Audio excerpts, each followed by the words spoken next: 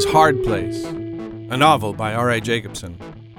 Listener discretion is advised, contains strong language, violence, and some adult situations. Chapter 29. Jacob hunts in his dreams. Jacob stood knee-deep in the cattails on the bank of a broad, slow river. The water was black, reflecting the overcast afternoon sky. He looked down, trying to see into the depths. Swirls of deeper black, shapes indistinct and fleeting, shifted below the surface, but the bottom eluded him. It was only a river, but he was afraid of it. He knew there was no reason. However, something was different here. There was a sense of malice to it, as if the river knew he was there and wished him harm.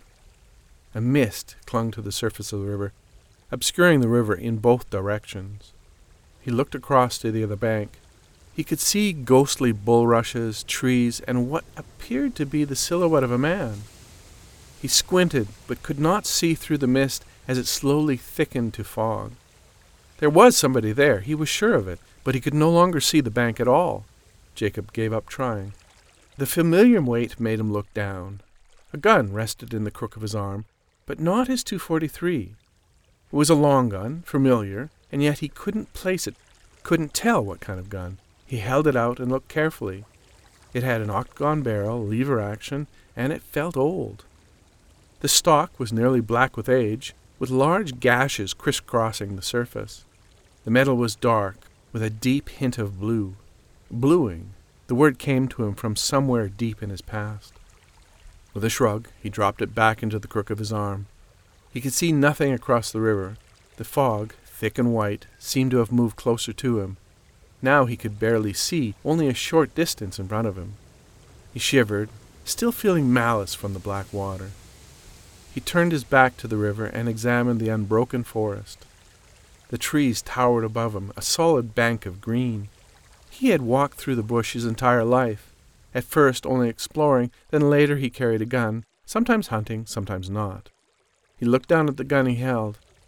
He must have been hunting, he guessed. Feeling better to be on familiar ground, he stepped forward, looking for a break, an opening in the wall of trunks.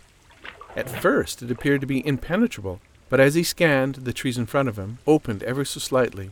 Turning sideways, he slipped between the trunks. Several paces past the tree line, the trunks thinned, and walking became easy. He realized the snow wasn't as deep as he first thought. Snow? His breath puffed out in front of him. The snow in the forest muffled his footsteps. He kept moving as carefully as he could. He knew the frozen trunks would echo loudly if he bumped them with the butt of his gun he carried. He glanced down at the gun in his arm. He recognized his .243 Remington, mounted with a scope his dad had given him when he was 12. Holding it made him feel like a man. Now he knew it wasn't the gun that made him feel that way. It had been the trust his dad had shown him by giving it to him.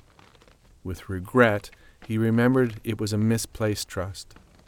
He hadn't been old enough to carry it, and had not respected the trust he had been shown, nor the gun itself. One afternoon, riding along on his bike, he had shot up a bunch of signs. He claimed, at the time, it had been a friend's idea. It hadn't been. The cops had gotten involved, and he had to work to pay off the damage. It turned out to be a hard lesson, and it was some time before he was handed a gun again. The trees, heavy with snow, bent inward, arcing over the narrow trail, making a crisp white tunnel. He paused and listened. He loved being in the forest in winter. There was a softness to the sounds unlike any other time. A chickadee twittered.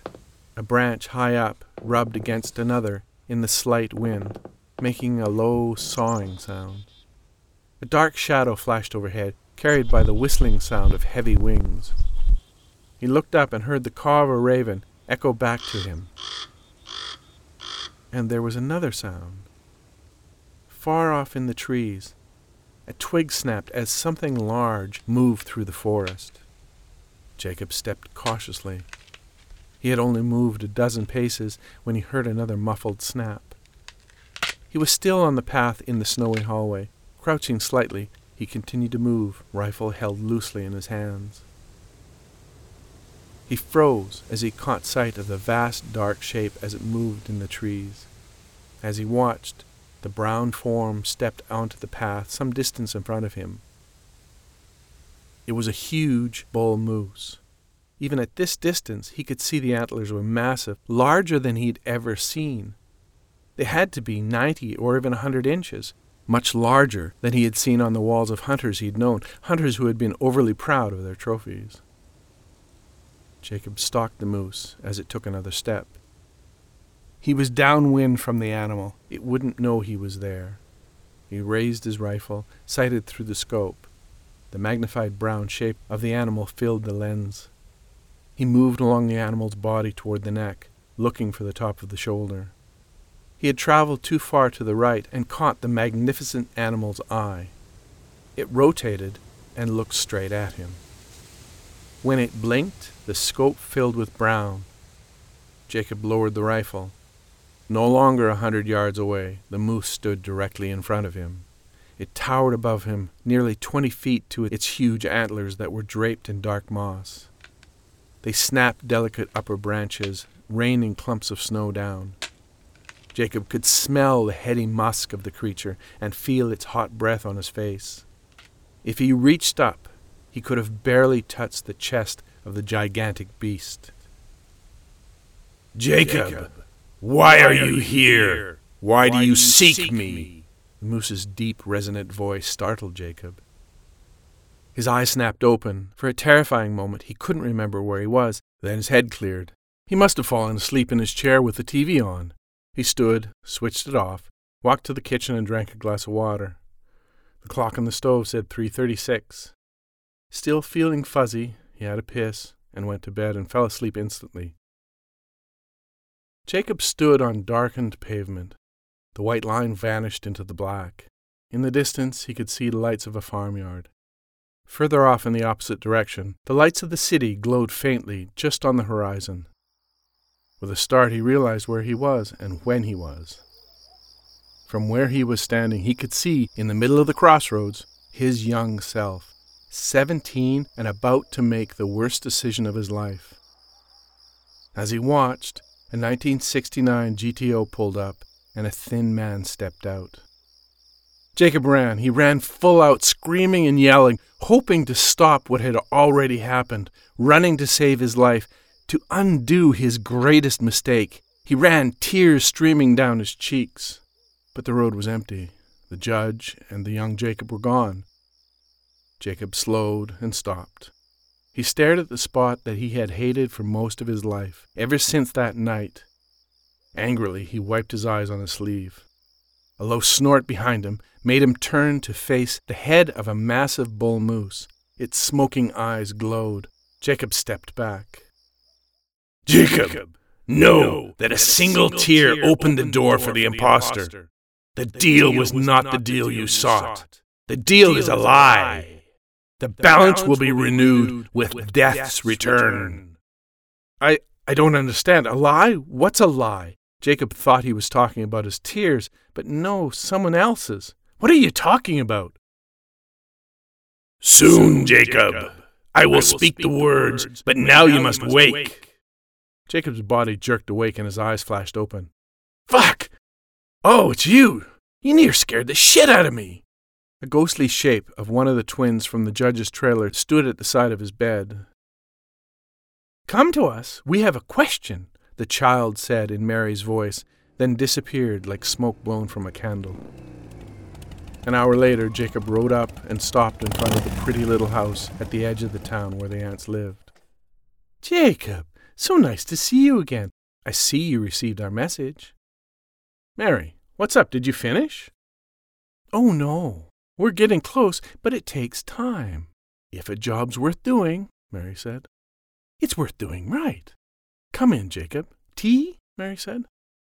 Once again, Jacob cautiously made his way to the living room and sat with a cup of tea on his lap. The three Marys gazed at him. "Jacob, something doesn't quite feel right. The wool is singing a very different song." "Jacob, who did you call when you signed your contract?" the Marys asked in unison. The judge, of course. Jacob frowned, unsure why they would ask. And who is the judge? They asked. Jacob looked at them, suddenly unsure who he had met that night so many years ago. Some miles away, but getting ever closer, two men in large black hats and dark suits drove along a gravel road in a black 1936 Ford coupe with white wall tires. Inside, dead flies litter the floor and dash. The men smile at each other hugely.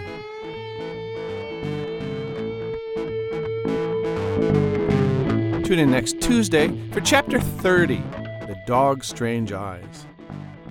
Stories from a Hard Place is a narrative podcast. Every Tuesday and Thursday, R.A. Jacobson presents another chapter from Hard Place, read by the author. Opening music by Noah Zachrin. Production copyright by R.A. Jacobson 2022. If you'd like to support Stories from a Hard Place, please go to patreon.com/hardplace.